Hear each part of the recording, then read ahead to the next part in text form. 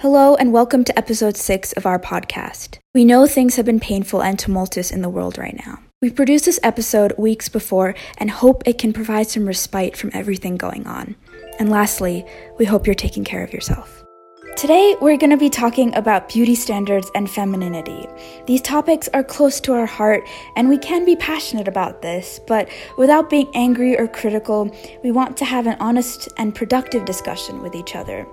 We're talking about this from the perspective of two cis women who've experienced life in this way, but we're also aware of other genders and the immense amount of pressure they face.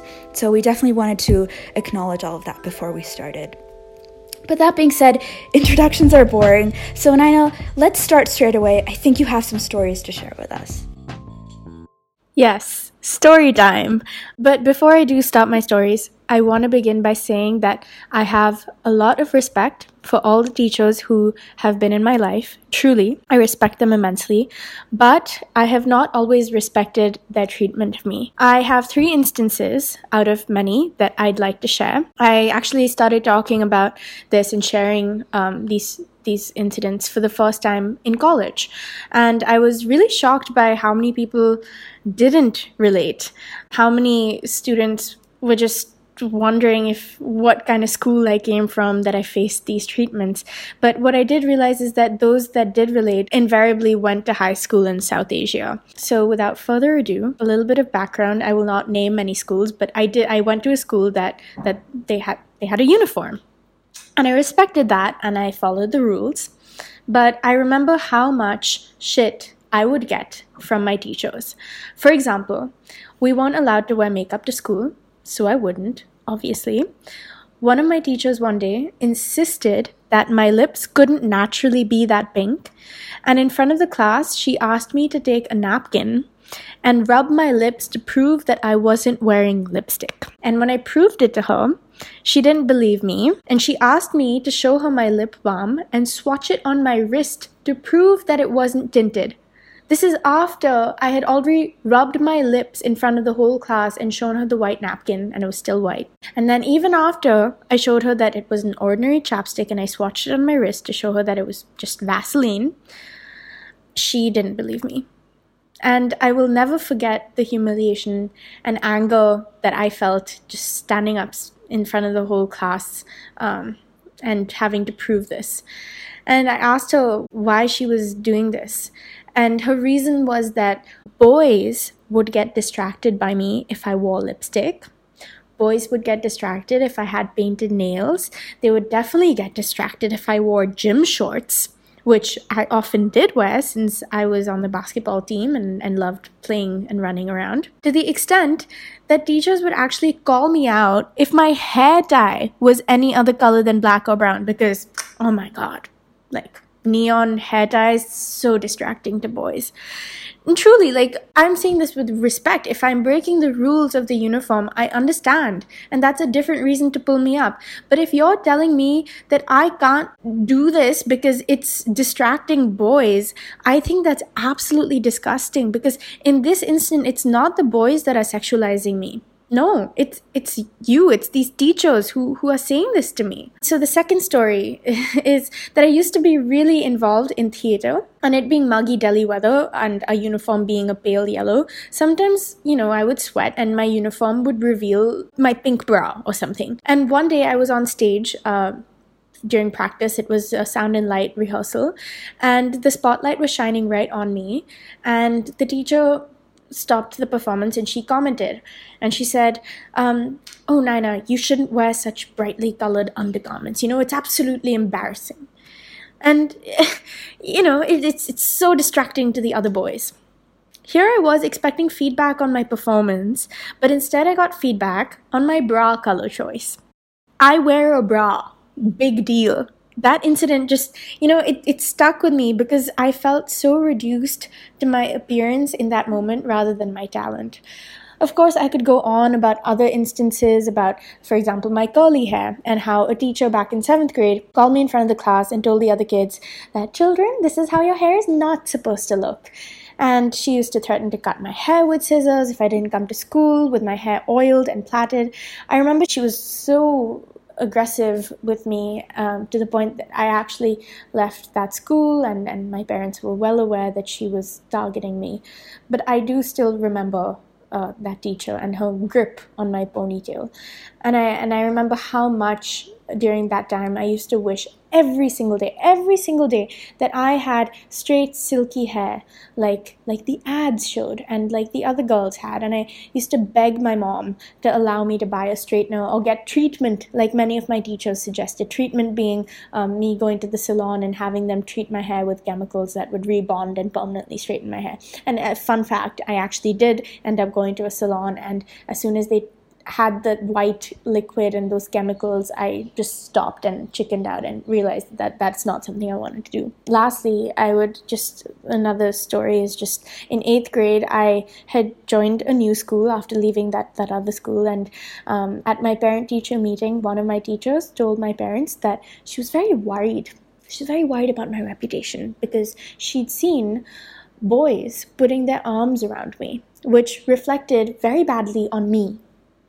Reflected negatively on me, my reputation. It was my fault. So to just sum all of this up, I think these stories, rather than, again, I'm not angry or feeling hateful towards any of my teachers. It's more to introduce the themes of this podcast, which is the ideas of women being defined by the way they look, women being sexualized, women being judged by how they present themselves, the amount of blame that is placed on women.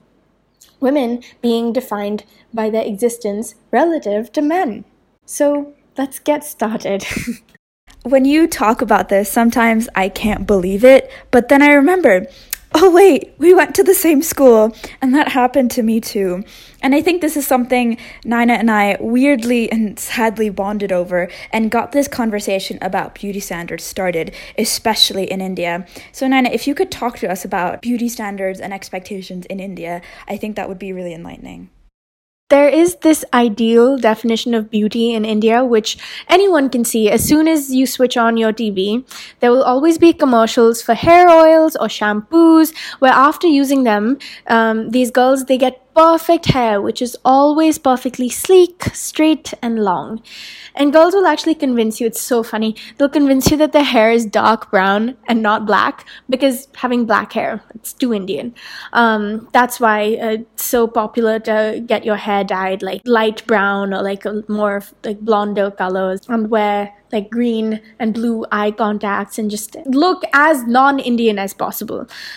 Which brings me to my next point of skin lightening. Girls will use Fair and Lovely to lighten their skin. And if not Fair and Lovely, my grandmother herself, she always used to tell me, oh Naina, you play outside so much, your skin has become so dark, you should take 1 lemon, mix it with this much turmeric and milk, and every day put this paste on your skin. Lemon is a skin bleacher. She used to tell me to put lemon on my face every day because it was too dark. Bollywood dancers, if you look at any Bollywood dance, they will take pride in having white girls in the background because that is beauty in India. Welcome. If you look solely at Indian soap operas and Indian TV shows, I was honestly amazed by how there would be the stereotypical woman who's very young and fair and pretty, and she would be in the kitchen, and her husband would go to work at some IT company, and he'd come back, and then he'd be abusive to her. He'd either hit her, or her mother-in-law would hate her, and there'd constantly be this trope of the woman who hates the mother-in-law, and the mother-in-law hates her, and issues of dowry and her worth, and all these issues and it's not the plot of these stories that's important. It's more how many people used to watch these kinds of shows. People are glued to these shows are really, really important in India. It's so popular and everyone watches them. And imagine watching a show where you see this woman whose pain is normal. It's normal for her to get hit physically. It's normal for her to feel sad and cry in the kitchen alone. And so you grow up with this idea that it's normal. If your mom is being treated badly, then it's fine. I saw it on TV. It's normal. I think that's such an important point to talk about, and that brings us to the general idea of how women are portrayed in media. And I think if you watch any film, women have always held this role usually of being the love interest or the sidekick. And, as things progressed, I think in the beginning of the 21st century, women became these manic pixie dream girls, basically as a way to depict these carefree, wild, vivacious, spontaneous girls, which released women from a more traditionally subdued portrayal. However, these were just characters that were there to complete the male character's arc. They were the emotional support or the spirit needed to finish his arc and his arc only. Now I feel we're going in another way where we're trying to progress even more. And cinema, the movies, they like to show these badass, totally empowered women who can do a backflip in heels and have perfect hair all the time, even when they're doing those backflips and walking through fire. And then after all that, as if that wasn't enough, they always have the perfect comeback. They look ridiculously hot all the time. And they can also kick your ass. But why? Why is that becoming our definition of empowerment? Because honestly, to me, when I watch these movies, I just think about how my hair could never look that good, even if I was doing a backflip, which I can't. Can you think of a single woman who is actually like that? I mean, why don't real women exist in the media? We convince ourselves that this masculine, feminine ideal, this badass spy woman, Bond girl, is the face of women's empowerment. But I don't know, I just feel they're playing up to these really unrealistic standards. Their characters, usually not very complex. They're just cool and have cool background music and cool hair. They just make you feel exhilarated and also make you feel bad about your hair. Of course, I'm not here to bash this notion completely. It's undoubtedly a great step forward. I would prefer to watch like a woman who is doing a backflip in heels and going through fire rather than a woman who is just at the stove making rotis. But what we'd like to see within the media, I think, it influences our subconscious and conscious thinking more than we'd like to admit. And if we have such simple, boring characters that are so oddly unrelatable yet supposedly empowering upon all our screens, I don't think that we're going to progress as we should. I totally agree with you. And I think that's why I thank Naina so much for recommending the show Fleabag to me. I really recommend it to anybody. It's a very small commitment. It's just 12 episodes of 25 minutes each. And I think one of the main reasons I immediately connected with it was because the women were so complex and real. They were funny and intelligent, emotional but not hysterical, messy but not insane, feminine but not submissive, and they had these real issues in depth which I could understand. And it's so great to see the show being so well received and do so well and being loved by many people. So yeah, definitely recommend that to anybody listening. And I think we can transition to another part of this podcast, which Naina and I have talked about. And that's called the I'm not like other girls trend. And, so much has already been said about this, which I think it's wonderful. It's an indication that we're all slowly becoming aware of it and working towards it. But undoubtedly, and I think I've experienced this in my life too, so many girls are made to feel as if it's not cool to be girly and it somehow makes you stupid. It's not cool to like pink.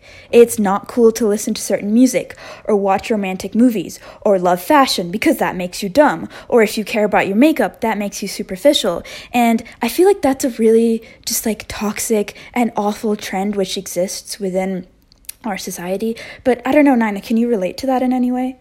Oh my God, yes, totally. And I'm embarrassed to say, but I will say it out loud. I was definitely one of those girls who was like, oh my God, I really hate Taylor Swift. And all my friends are guys because I don't really get along with girls. And even if that was true, I think the way that I said it, I didn't like Taylor Swift, but why did I have to make this a big deal and make it such a cool thing where I was like, oh yeah, I hate Taylor Swift. You like Taylor Swift? Ugh. Yeah, not liking Taylor Swift was code for take me seriously. And there's another layer to this actually within the workplace. It might not be the conscious intention of any coworker to feel this way, but I think there's indeed an automatic and almost uncontrolled reality that they will judge you immediately by the way you look, especially if you're a woman, obviously. And then there are automatic assumptions about you, such as, oh, she cares about fashion and looks like that? She must be kind of dumb and not that good at her work. Or, oh, she's quiet, which I really am, for example, then she must be helpless or a pushover. And at times, I think women have to fight to prove that they're smart. They have to fight to break these stereotypes, which is that if a woman is attractive, she must be less intelligent. But Naina here is one of the most beautiful women and I know she could take anyone in a debate and she would win. And that's the thing. It's this idea that if a woman cares about her shoes, there's no way she's a good engineer. Pretty feminine women can't be mechanics, or an electrical engineer with nice nails can't exist. And so this creates the idea that it's cool and convenient to reject your femininity, that you'll appear smarter, more serious, have more depth. But obviously that's a really sad thing, that all of us have to reject this part of us which might exist. And I've definitely felt this pressure in my life, that to be acceptable, to be taken seriously, to seem as if I'm hardworking, I have to reject things which are considered frivolous or girly. But okay, I'm just here to say for the record, my favorite color is pink. And Before Sunrise is one of my favorite movies, and I think it's incredibly deep and romantic. And I love to think about fashion. I think it's an incredible outlet for creativity. But also, when I first saw an injection molding factory, I thought it was one of the most exceptional things I have ever seen. And I love vector calculus and reading about existential philosophy. Okay, this is not about me, and that's not the point. It's just, there's so many juxtapositions which exist in my personality and in the personality of every woman that I know, and it's just unfair that people can't really accept that and make these automatic stereotypes and assumptions. So yeah, that's just what I wanted to say about women in the workplace and stereotyping.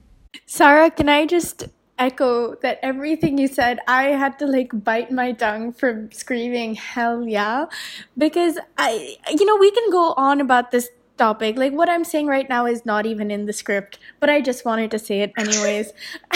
And that is that so many people, even if they don't mean to, they will judge you. I've felt even in my own family where I've had to kind of not look as good and kind of look bad on purpose so I can be taken seriously, so that people won't just be like, oh beta, what new dresses did you buy, or what shopping did you do, and instead listen to me when I'm trying to tell them that I want to work in a tech company or something in the future. Do you have any leads? And they'll be like, oh, tech company, just forget all that, So off the script completely, very personal side note, but will there ever be a way, I'm wondering out loud to this universe, where we will not be judged just by the way we look? That women and femme-presenting people will not be judged by their appearance and will just be taken seriously, not at face value.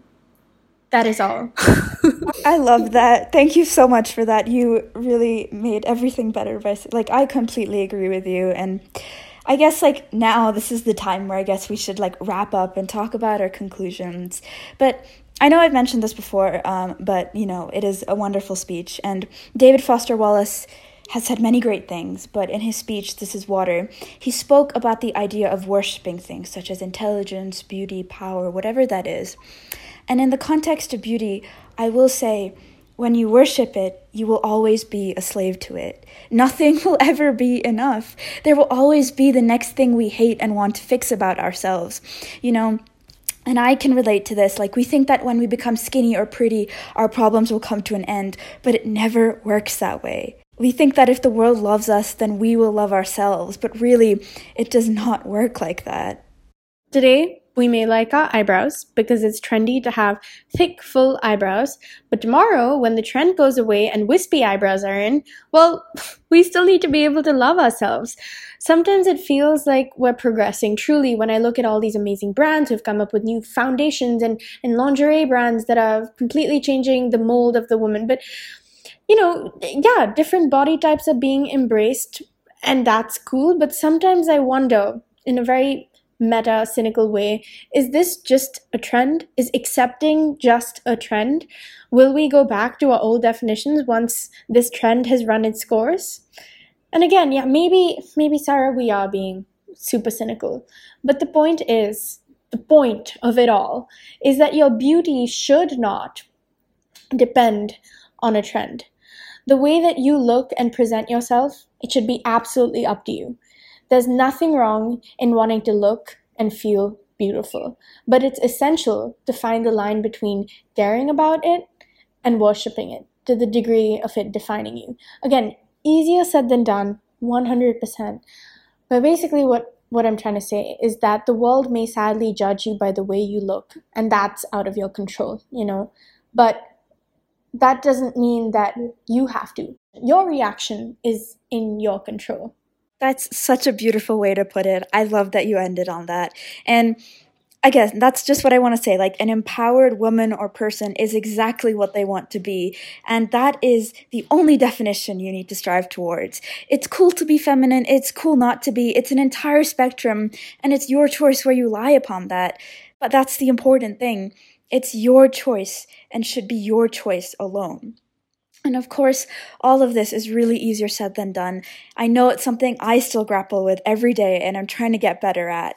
But yeah, I think that's a reminder that we all need. And of course, it'll be a while before the world will not stop stereotyping women, but till then, we can all do our bit to make every day better. We can support each other and not fall into jealous, competitive mindsets, but push each other forward, enjoy ourselves in the moment, and be whatever the hell we want to be. I mean, I know that's a cheesy note to end on, but it's just the wholesome reminder which I need and I think we all could use from time to time. So on that note, we love you all and we hope you're staying empowered, strong, and positive. Thank you for coming to our TED Talk. Good night, New York.